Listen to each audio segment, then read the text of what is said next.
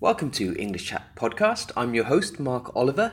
Thank you for downloading the podcast or listening on SoundCloud. You can follow the podcast at English Chat Podcast on Instagram or on my website at markjoliver.co.uk. Now, today's podcast is a little bit different. I'm going to read the first chapter of my graded reader, Brian British. Now, this graded reader is aimed at intermediate level students, and over the next few weeks I'm going to read you chapter by chapter.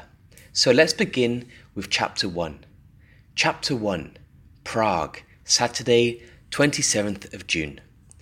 Two shadows dropped from the museum roof. They landed softly, like falling cats. One shadow was short and fat, the other tall and thin. They wore black.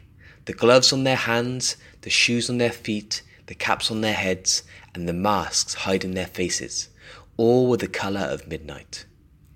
The two shadows looked around. They were standing in the middle of the museum's jewel exhibition. Gemstones of every kind sparkled in glass cabinets. There were red rubies, green emeralds, blue sapphires, and white pearls. But the shadows weren't interested in those. The shadows were interested in the beautiful diamond shining like a star in the centre of the room. The shadows were thieves, and what they loved stealing most were diamonds.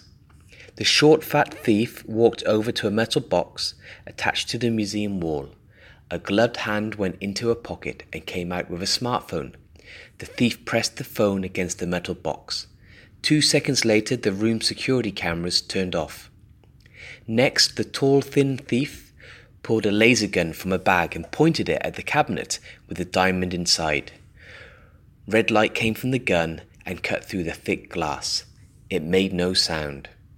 When a square of cut glass fell from the cabinet, the short, fat thief jumped forward and caught it. The tall, thin thief reached a hand into the cabinet and took the diamond. "Got it," the thief whispered, in a voice soft and gentle like a spring wind. A woman's voice. She put the diamond and the laser gun inside the bag. "Well done, darling," said the short, fat thief. This time the voice was deep and strong, a man's voice. She pulled a second gun from the bag and gave it to him. The gun was long with a hook at one end and lots of rope inside. He pointed it at the roof and fired. The hook shot upwards, taking the rope with it. The thief pulled the rope. It was strong and tight. "It's time to go, sweetheart," he said, and put his arm around his partner. The gun had a red button on its side. He pressed it and they flew out of the museum. On the museum roof they stood for a moment, looking out across the city. At night Prague was beautiful. "It's wonderful," she said. "It is, isn't it?" he said. "We do work in some great places." "And our next job is in the best place of all," she said. Home. Okay, so that's the end of chapter 1. I will record chapter 2 shortly. Thank you for listening. That is the end of the pod.